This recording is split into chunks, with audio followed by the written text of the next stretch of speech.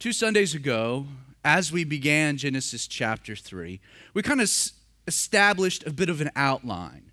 The fact that Genesis 3, very critical, crucial even, to our understanding, not just of the book of Genesis, but really the entire Bible. Without Genesis 3, so much of the story would kind of be confusing. Genesis 3, it's fundamental, it's crucial, and it addresses two ideas, two concepts that every philosophy, every worldview, every religion has to address. First, chapter 3 provides for us an explanation for the human condition. Like because of man's rebellion against God, what has happened? People are broken.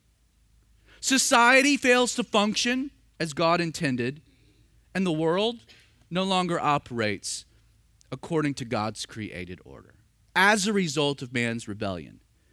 Genesis 3 answers these questions. If you've ever wondered, why am I so messed up? Or why is Zach so messed up? The answer to that you find in Genesis 3. Why does society fail to function like it should?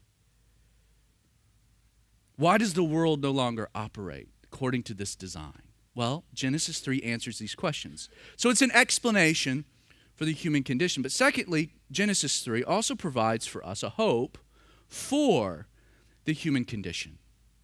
Because of man's rebellion against God, we also see in chapter 3 that God enacts a plan for the redemption of humanity. We'll see that this morning.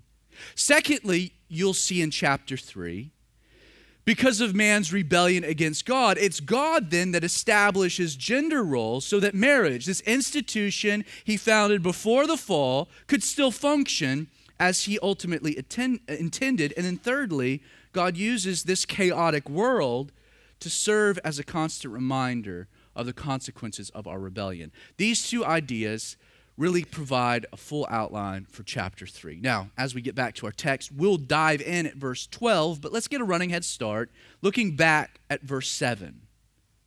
We're told that then the eyes of both of them, following Adam eating the fruit, were opened.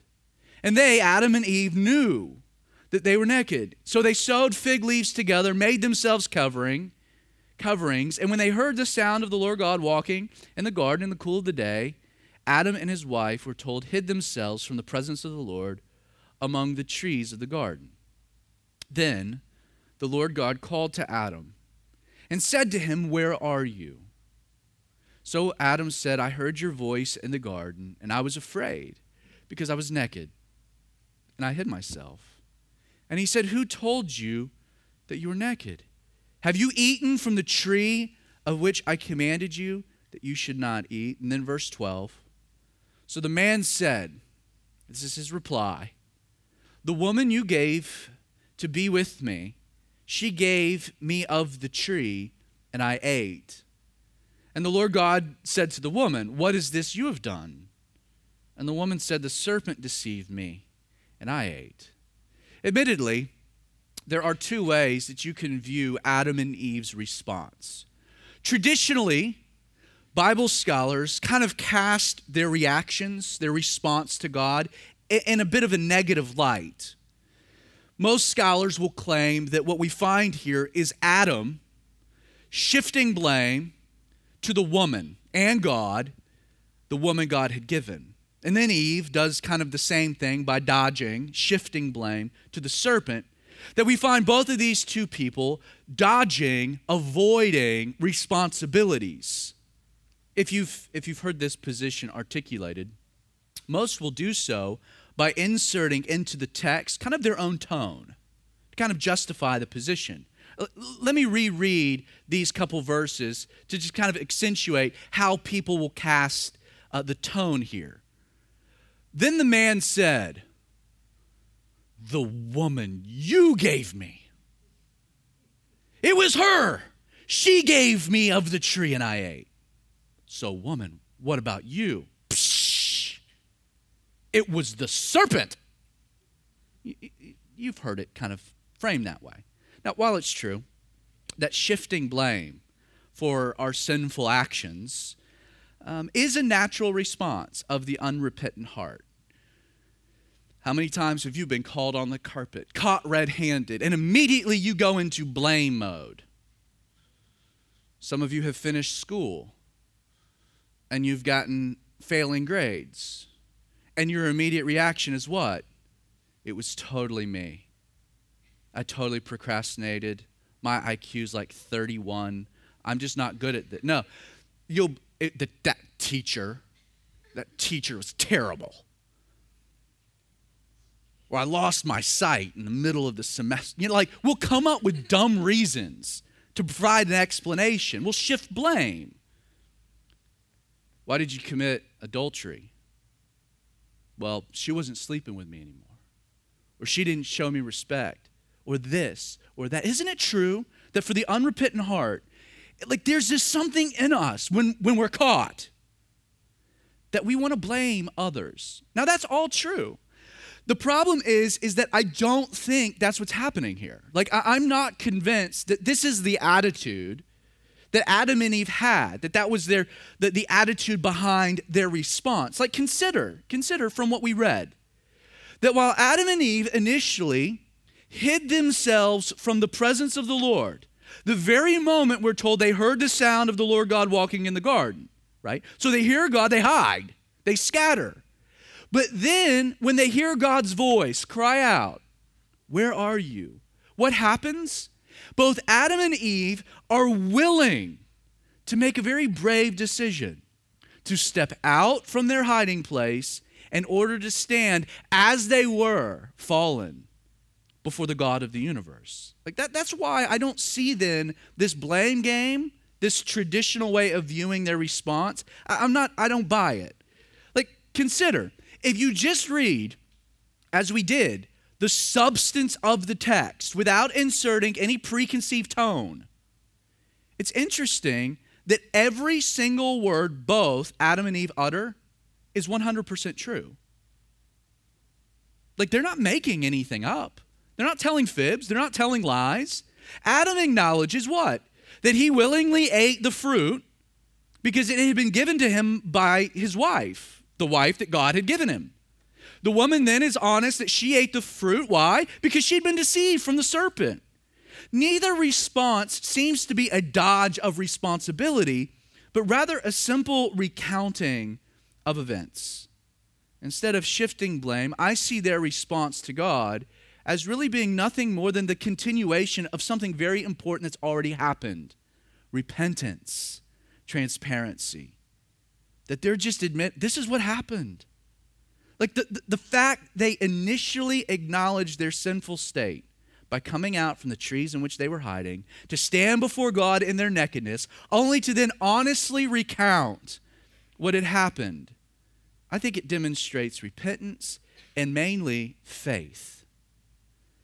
And as a result, so the Lord God, verse 14, said to the serpent, "Because you have done this, you are cursed more than all cattle, and more than every beast of the field. On your belly you shall go, and you shall eat dust all the days of your life. And I will put enmity between you and the woman, and between your seed and her seed. He shall bruise your head, and you shall bruise his heel." Okay, there's a lot going on here. Let's get into it. Now, if you weren't with us 2 weeks ago when we began working our way through Genesis 3, it's important I just reiterate for a moment the fact that I made the case that this serpent was not necessarily a literal animal, but was more likely, in a physical appearance, the most amazing, majestic creation of God in all of the angelic host, Lucifer, also known in Scripture as Satan or the devil. That when you're reading the serpent, that it's not a slithery snake talking to Eve, but it's actually Lucifer in his glory. We built the case. You can go back. You can read it later. You can look at it later. But I also made this point that I believe that then in the tempting of Eve, that it was ultimately Lucifer's pride. It was the manifestation of his pride. And therefore, God's cursing now of the serpent is actually his ultimate judgment. Notice that God's judgment of Satan here in the text we read plays out in two distinct ways. Phases. First, God said, right? "On your belly you shall go, you shall eat dust all the days of your life. Now, while I will admit it's entirely possible that God may be cursing a pre-fall version of a snake, that before this edict maybe possessed the ability to fly like a dragon, at least walk around like a lizard, in addition, mind you, to being able to talk. If I were to be honest with you, which I will be, that kind of view, it just seems weird to me. Like if you suppose, as many do, that Lucifer had indwelt an actual serpent, then God's cursing of this animal appears at a minimum to be misplaced, at worst, cruel. Like in that scenario, the serpent would have actually been the only innocent party. Like how can you hold the serpent responsible? He's been possessed by Satan, and yet he gets cursed. What a bummer. That's a raw deal. Now, what is clear is that as it pertains to the serpent, this curse, on your belly you shall eat of the dust of the earth all the days of your life. This curse seeks to de-exalt the creature. We know that. For whatever status the serpent maybe had previously enjoyed, because of his actions, you have done this. We're told that the serpent would be stripped of his standing forever. The reason I think this de-exalting pertains not to a literal serpent, but to Lucifer, is the fact that the imagery we find, this idea of being cast to the earth, on your belly you shall eat of the dust of the earth, that imagery we actually find in the two passages in Scripture that record Lucifer's fall from heaven. Same imagery. Let me read you two passages. In Isaiah 14, verses 12 and 15, we're told by the prophet this: "How you are fallen from heaven, O Lucifer, son of the morning. How you are cut down to the ground, you who weaken the nations. For you have said in your heart, I will ascend into heaven. I will exalt my throne above the stars. I will ascend above the heights of the clouds. I will be like the Most High. Yet you shall be brought down to Sheol, to the lowest depths of the pit." Then in Ezekiel 28, verses 12 through 17, "Thus says the Lord, you were the seal of perfection, full of wisdom and perfect in beauty. You were in Eden, the garden of God. You were perfect in your ways from the day you were created, till iniquity was found in you. By the abundance of your trading, you became filled with violence within, and you sinned. Therefore I cast you as a profane thing out of the mountain of God, and I will destroy you. Your heart was lifted up because of your beauty. Your corruption, you corrupted your wisdom for the sake of splendor." Note the phrase, "I cast you to the ground. I lay you before kings that they may gaze at you." So I think the cursing here, this de-exalting, what we have described here is not the snake being stripped of legs, so he has to slither around, but instead the de-exalting of Lucifer's position in heaven. That Lucifer, as the most majestic of all of the angelic hosts, as the worship leader of heaven, we're told in other passages, that Lucifer's pride, that he wanted the worship of God. And so in the act of tempting Adam and Eve, he's fallen, and thus we get this curse, this de-exalting. To the ground you're cast. You no longer have the access or the glory that you once held. Now, aside from losing his position in heaven as a consequence of his actions, in verse 15, we kind of get the second phase. Because God here gives an amazing, fascinating prophecy. He says, quote, "I will put enmity between you and the woman." This is how silly things get. I heard multiple pastors use that as a justification for why women always hate snakes.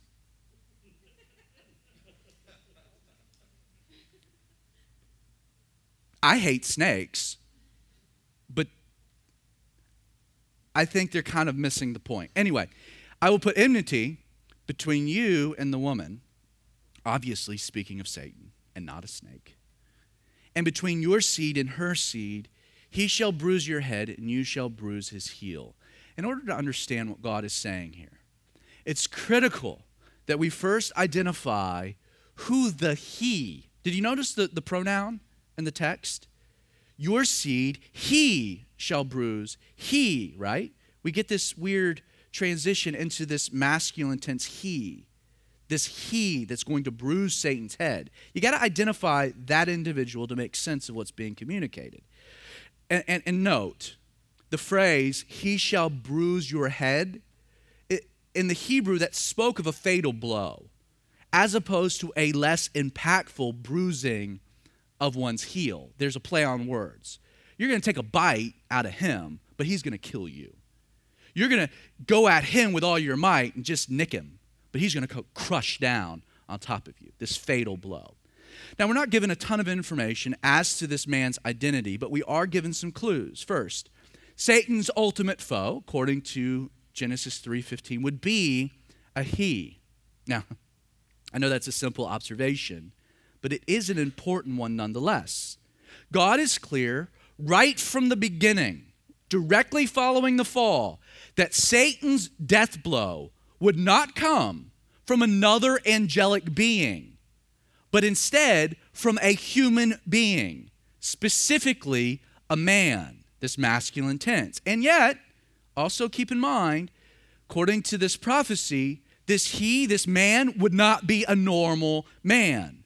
God tells Satan, in the presence of both Adam and Eve, so they're hearing this, that this man would come from her, speaking of the woman, her seed.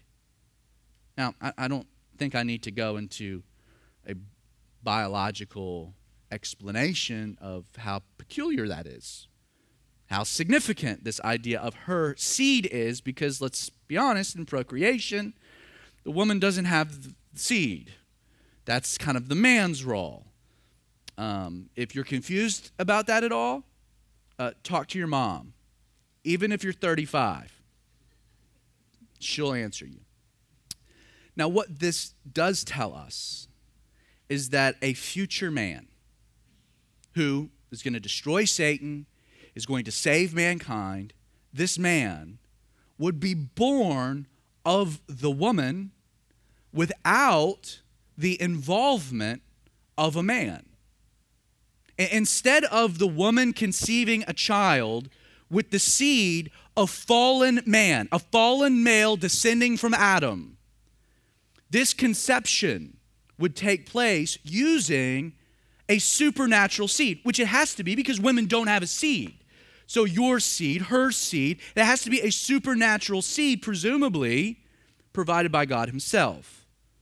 Not only does this text tell us this coming man would be divine and therefore would be sinless because he received none of his masculine genetics from fallen Adam, which is important. Romans 5, verse 12, we're told through Adam, not Eve, through the man, not the woman, through Adam sin entered the world and death through sin, and thus, Paul says, death spread to all men. And yet, this man would not come from Adam, would come from God. See, God makes it known right from the beginning, the uniqueness of this man's character and his identity, but he does something else really fascinating. He indicates to Adam and Eve how they will know the man has arrived.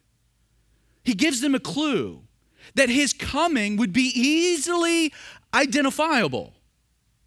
How many virgins have conceived? Only one. You see, right here, we're given an indication of the virgin birth. God's telling Adam and Eve, when the virgin conceives, when I provide through her seed, just take note to that dude. He's different. Keep your eyes open. As a matter of fact, Isaiah chapter 7, verse 14, we're told, therefore the Lord himself will give you a sign, says the prophet. A sign that the Messiah has arrived, that the Savior's arrived, that this man prophesied in Genesis 3:15 has arrived. The prophet says, behold, the virgins shall conceive and bear a son, and shall call his name Emmanuel, which we know means God with us. Now, why is any of this important? For starters, God is communicating a message to the man. I think all of this is for the benefit of Adam and Eve, so they know some important things. First, while Satan may masquerade himself around as an angel of light, he does that today. Please understand, he's been de-exalted. Satan might present this image that he's glory, and yet he is not. He has been de-exalted. He does not possess the glory he claims. Satan is a fallen creature who's been stripped of his status. Secondly, no seed of man, God's clear right from the beginning, no seed of man would ever possess the ability to stand alone against the enemy, nor the power to ultimately save mankind. According to this passage, God is making it clear to Adam and to Eve that the only one who would possess both the power to destroy Satan and the ability to save man would be this he, the seed of the woman, who we'd come to know as Christ Jesus.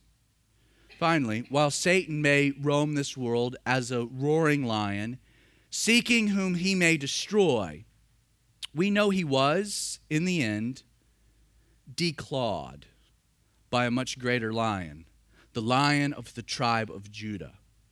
In Genesis 3:15, this is all by faith, looking to something that was coming. Today, we get to look at Genesis 3, verse 15, with the clue of what happened, of what took place, of this bruising and this crushing. We've seen it on Calvary.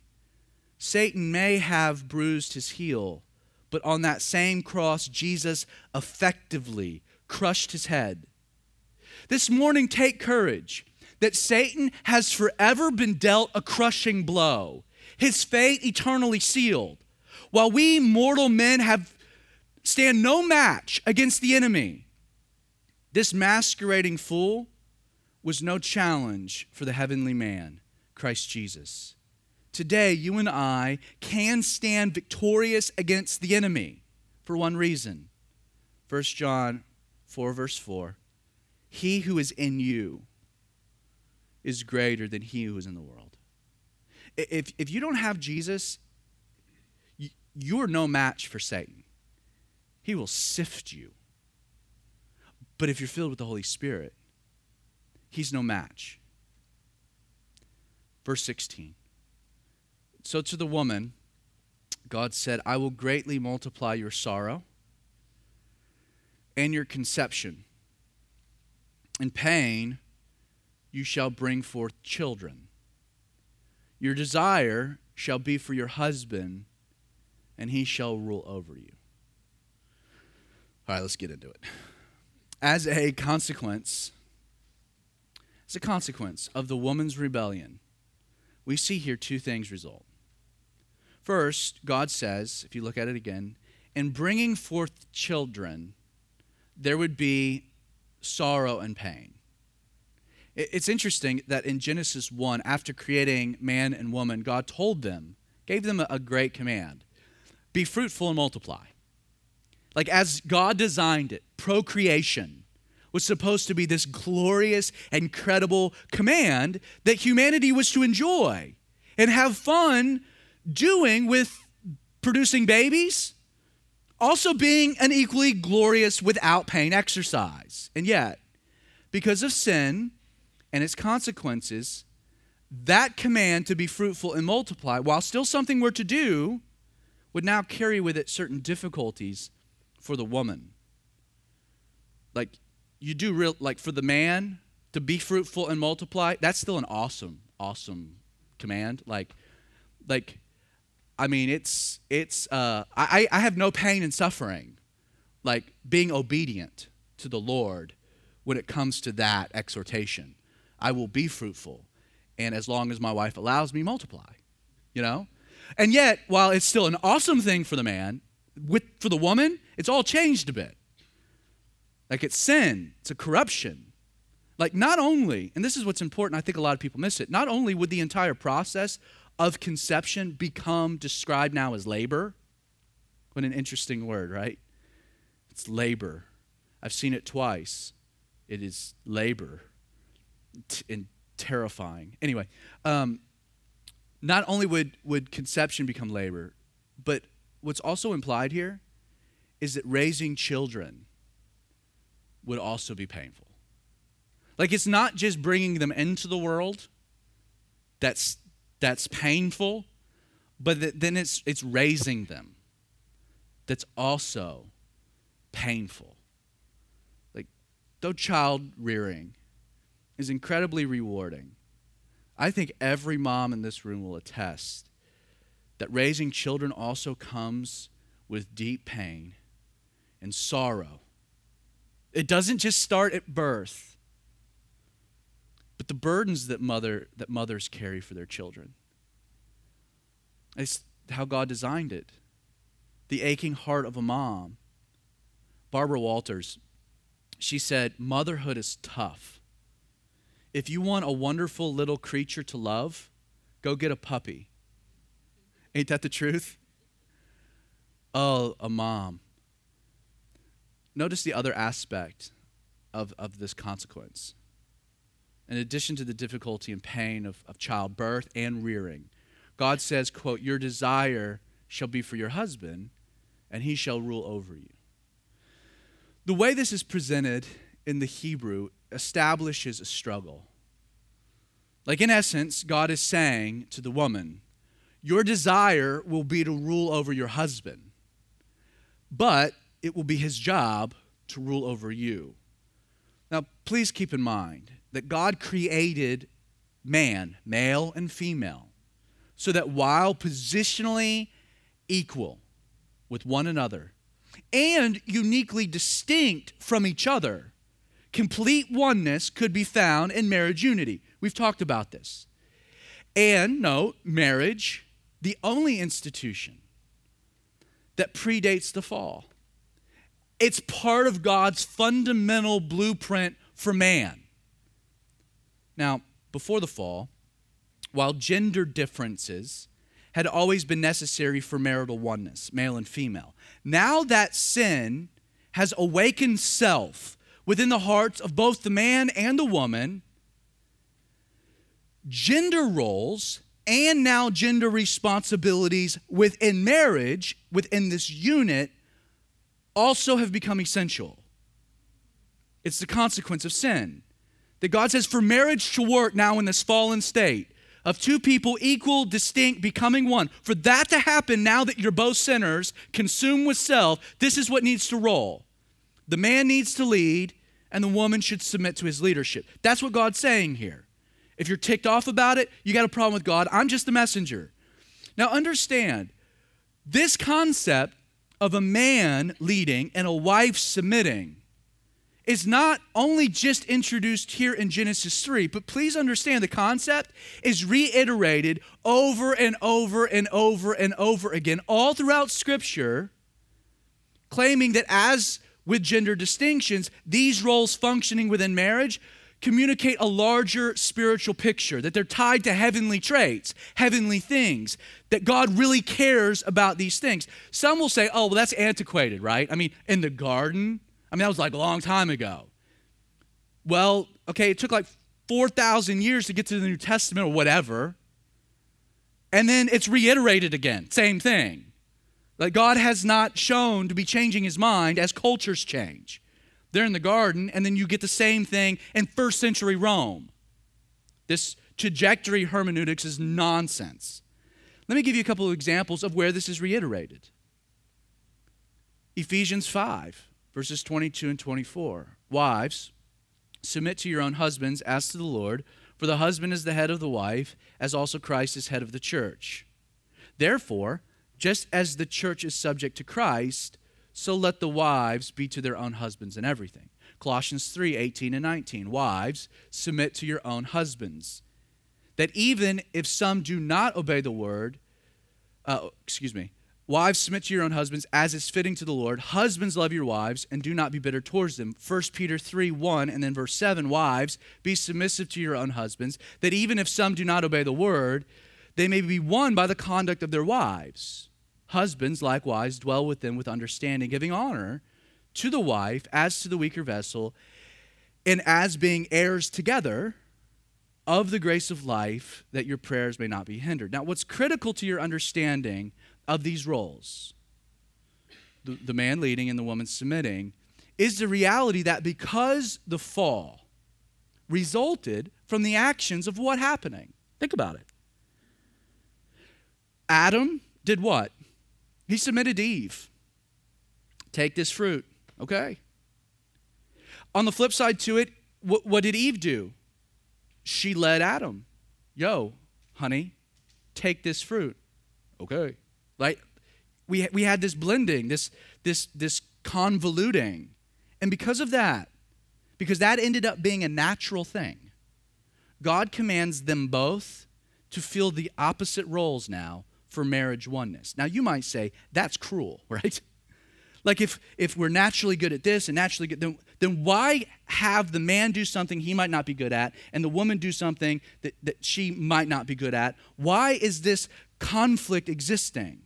Understand, because self, awakened by sin in the man and the woman, must be supplanted by the enthronement of and submission to God's Holy Spirit for oneness to now be achieved in marriage.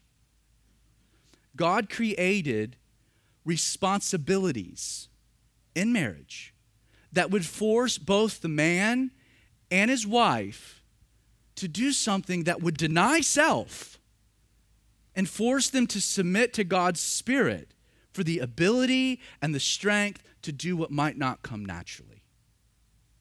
It's all about getting self out of the way for oneness to occur. In addressing the importance of these gender roles, Paul wrote in 1 Corinthians 11, verse 3, and verses 7, 8, and 9. He says, "But I want you to know that the head of every man is Christ, the head of the woman is man, and the head of Christ is God. For a man is the image and glory of God, but the woman is the glory of man. For man is not from the woman, but woman from the man, nor was man created for the woman, but woman for the man." Now, in dealing with that particular topic, in a series called A Manly Revolution, Pastor Sandy Adams, he makes this comment, and I think he unpacks it brilliantly. He says, here is God's chain of command. The Father leads the Son leads the man leads his wife. And recognize the truth that God the Father is head over God the Son. But in that, it does not diminish Jesus in any way or make him inferior. Likewise, a man's headship in the home and in the church doesn't diminish a woman. The first woman, Eve, was from and for her husband, Adam. She was taken from his side, and her role in the relationship was to stand by his side, equal. The fact the male came first and the female followed reflected God's governing principle, male headship and female partnership. This doesn't mean women are inferior or, and this is important, should be dominated by men. That's a sin. Instead, it calls on men to lovingly lead and women to willingly let them. Two different roles that if you'll adopt and implement in marriage, corrupted by sin, it'll contribute to oneness. When you abandon those roles, you will find over and over and over again, oneness is very difficult. It's very difficult. Verse 17. Then to Adam, God said, "Because you have heeded the voice of your wife and have eaten from the tree of which I commanded you, saying, you shall not eat of it, cursed is the ground for your sake. In toil you shall eat of it all the days of your life, both thorns and thistles it shall bring forth for you. And you shall eat of the herb of the field. In the sweat of your face you shall eat bread till you return to the ground. For from out of it you were taken, for dust you are, and to dust you shall return." Let's look at what came as a result of Adam's sin. We're told God cursed the ground. Keep in mind, the earth and everything that God had made had been given to the man to have dominion over. As man submitted to God, his work would be fruitful. And yet, now that man has rebelled against God, the earth will now rebel against man. His work turns into labor. Relationship with God, the earth submits to man. I rebel against God, the earth rebels against me. God allows it to be such. And why is this the case? He says, cursed is the ground, note it, for your sake. For out of it you were taken, for dust you are, to dust you shall return. God created man to be fruitful and multiply, as well as to subdue and have dominion over the earth, with both activities being designed to be enjoyable and satisfying. And yet now, because of sin, these pursuits will only prove to be frustrating, to be empty. Why? Because God cursed them for man's sake. They're not to be fulfilling. You see, the purpose of God cursing man's work, the purpose of earth's rebellion against man, the purpose of neither now providing satisfaction was for man's sake. It was for his benefit. To do what? To remind him always of his rebellion and to force him to set his eyes back to heaven for satisfaction and not the earth. For man, God cursed the earth, and for the woman, he cursed childbearing. So that, and this is what's fascinating, when either a child was born or a harvest reaped, what would happen? It would serve as a reminder to man as to the fact that all life manifests from what? From my sin, from my work, from God's grace. That every child born is a gift from God. That every harvest yielded is a gift from God. Why? Because in childbearing it was supposed to be painful, and the earth was supposed to rebel. So anytime these things work, we're to say, thank you, Jesus. Thank you, Jesus. It's your grace. It's a gift from God. That's why in Hebrew culture, when a woman was barren, when she was unfruitful, it was viewed with such a negative connotation that she must obviously been enduring a special dose of the curse. That wasn't the case. The only way, friend, that you will find fruitfulness and satisfaction, whether it be your work in the world or your work at home, satisfaction, fruitfulness, and these pursuits only takes place when the activities themselves flow from a restored relationship with God. Apart from that, you will find them to only be labor, toil, frustrating, joyless, and unsatisfying. We call it a rat race. Well, verse 20, so Adam called his wife Eve because she was the mother of all living. Now, I've done you a bit of a disservice in the first 3 chapters because this woman, taken from Adam's side, became his wife. Her name, up until this point, has actually been woman. Like, that was her name. Adam sees this babe walking. Whoa, man. Woman. That was her name. Woman. Woman. Now, I've kind of, as we've worked our way through it, I've thrown in Eve, right? Because it just feels weird always saying woman. You know what I mean? So I've kind of thrown in Eve, though that hasn't been introduced yet, just because that's the common name we all understand her to be. But now, and this is what's important, following the fall, following these consequences, Adam's immediate response is what? God curses Lucifer, this fall, the serpent, doles out with the woman, man curses the ground for your sake. Adam's response to all of these things, it's kind of weird. Because he decides to rename his wife. Like, woman ain't good enough. You're going to be Eve from here on out. And we're told why, because Eve means mother of all living. Eve literally means life. It's where life comes from. Now, we understand that even before the fall, the woman would have been the bearer of all life, right? That's where life comes from. Human life comes from the woman, right? And yet the purpose in Adam in this instance renaming his wife, it was designed to communicate a much larger reality. Once again, tying in with this understanding that everything that's happening here has been motivated by faith. Faith in God. You see, in light of the fact that death had now entered the human condition, and an act of faith. Faith in what? Faith in the promise that it would be through the woman that a Savior would come, that the restorer of life would be provided by God. And an act of faith, Adam renames his wife Eve, saying, through you, God is going to give a promise. And that promise is going to save us. And we hold to that, and we believe in that, and we're waiting for that. There's an expectancy, even right here, before they've been cast out of the garden, that God would provide a Savior. So he names his wife Eve. Isn't that beautiful? I love it. Verse 21, also for Adam and his wife, the Lord God made tunics of skin and clothed them. We'll get to that next Sunday.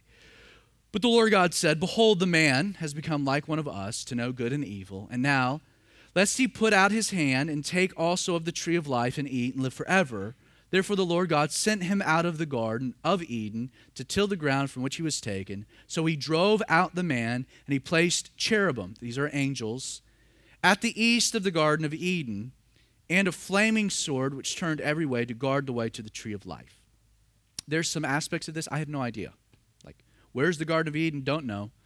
Where are these angels? Not sure. How about the flaming sword? Can we find that? It would make a great fifth Indiana Jones movie, like finding the flaming sword of Eden. I'd be totally into that. Regardless, I have no idea how to answer any of those things, so let's just get to what we do know, and that's something fascinating. You notice it? We're told, look at it again. The Lord God sent him out of the Garden of Eden, right? And then, just a few verses later, we see God does something else, right? Do you notice it? That God now drives out the man. Before then, putting armed guards and a flaming sword saying, you're not getting to the tree of life. Like, not only does this indicate that man was resistant to God's command to leave, that man didn't want to leave the garden, that he didn't want to go, but it also illustrates for us how determined God was to make sure that no mortal man would ever have access to the tree of life. It comes up over and over in this whole passage. How difficult must this have been for God and man when the full weight of his consequences, right, come falling onto his shoulders, when God's like, you got to go, man, out into that world. And Adam's like, but we can stay in the garden, right? No, you can't. But seriously, man, no, you can't. You got to go. Well, can we get our stuff? Yeah, but you got to pick up the pace, man. You got to go. Like, they're dragging their feet, and finally, he has to force them. He evicts them. That's not nice. Can you imagine, but the heart of God, he had made all of these things for whom? For Adam and Eve. He had made this garden for them to enjoy, and now he's got to forcibly remove them from the very thing he crafted for them to enjoy. And why? Because he wouldn't allow them to have access to the tree of life. He casts them into a barren world from the garden, a world that man would now have to till the ground from which he was taken till he dies. Now, understand, man is given here. He starts this new existence and a new world that will be characterized by toil and suffering. But he's been given a promise, right? God has a plan. God is going to redeem. We messed it up. We mucked it up. God's got a remedy. They can trust that. But note the first step to the remedy: death. It's death. Because of man's fallen condition, not only could he no longer remain in the Garden of Eden, he had forfeited that life and the world that God had created for him. But God also found it prudent, and one might even say gracious, to eliminate his access to the tree of life, thus ushering in death to the human existence. In his mercy, what we find here is that God would not allow man to live forever in his fallenness. I hope you know, man was designed to live forever. Like, death came as a consequence of sin, which is why when we experience death in our lives, our bodies, we can't figure out how to cope. You know, there's 5 stages of death. There's 5 because all 5 of them don't work. We filter through all kinds of emotions because our body's trying to figure out how to deal with something we were never created to deal with. And yet, now that man has sinned and he's fallen, God boots them out, keeps them away from the tree of life. He ushers in death because he doesn't want to allow man to be forced to live forever that way. It really is a fascinating thought, isn't it? That man would want to stay in the garden of life in this sinful state. That they had to be forced by God into this world of death. Now, on the surface, we can understand that, right? We can sympathize with his reasoning. Living, way more appealing than dying. But the perspective is short-sighted. Let me explain. Think about it. Eternal life, lived in a fallen state, separated by God. That's the very definition of hell, isn't it? Like, honestly, it would have been just for God to have allowed man to live eternally in his sinful condition. Man deserved such an existence because he had chosen such an existence. And yet, God graciously eliminates here at the end of chapter 3 our access to the tree of life. He institutes human death in order to do something that's really interesting, to separate our lives now into two basic sections, the temporal and the eternal. Death is a divider. Like, in a sense, God allows every man a taste of hell. We're all born into a fallen condition, into a fallen world. Every man, every human being alive knows firsthand what life separated from God is like. And yet, because of the sweet mercy of death, such a state does not have to last forever. Like, if you choose to reject this fallen world and seek to be reconciled to God through his Savior, death ends your torment as you instantly enter his glory. However, if you choose this fallen world and reject God's Savior, death is nothing but a continuation of your torment as you are cast forever from his glory. The incredible reality of death is that it affords man the choice he would never have been given if he had remained in the garden and retained access to the tree of life. Continue forever in hell, this hell, or choose a new life to be lived eternally in God's presence. I'm so glad God kicked us out of the garden because we have a choice. Death allows the temporal man an opportunity to choose a different existence and an eternal state. What follows death, our afterlife. It's kind of like God gave all men a test drive of hell, so we'd know exactly what it was like. Like this world. This world is the best that life apart from God will ever be able to afford. It's a world with man at the helm, so if you like what you see and you would prefer an existence without God, if you're like, this world is awesome, I want this forever, then God will actually honor your choice when you die by allowing you to live for the rest of your eternal existence apart from him. Now, don't get me wrong. I absolutely believe in a literal hell, and it's worse than this, okay? But the reality, in its most simplistic aspects, you have to choose, do I want life with God or without? And if you make a choice now that I want life without God, he will honor that decision by allowing you to live eternally without him in hell. Don't think for a moment that you can reject him this temporal life and then magically decide, hey, let's hang out forever. No, that's not how it works. If you do long for something better than this life, this fallen world, I hope you know that not only did God send his son Jesus to make a way for a better life, but the eternal life that he offers, it doesn't start when you die. It starts when you're reborn. That you can have a taste of heaven even here in Jesus. It's been said, for the believer, this life is the closest to hell some are ever going to get. And yet, for the unbeliever, this life is the closest to heaven some are ever going to get. It's a sobering thought. In Christ, the lowest point of this earthly life will be the lowest it'll ever be for you. Amen. Isn't that glorious? Isn't that encouraging? No matter how bad it gets, that's as bad as it'll ever be if you're in Jesus. It all goes uphill from here.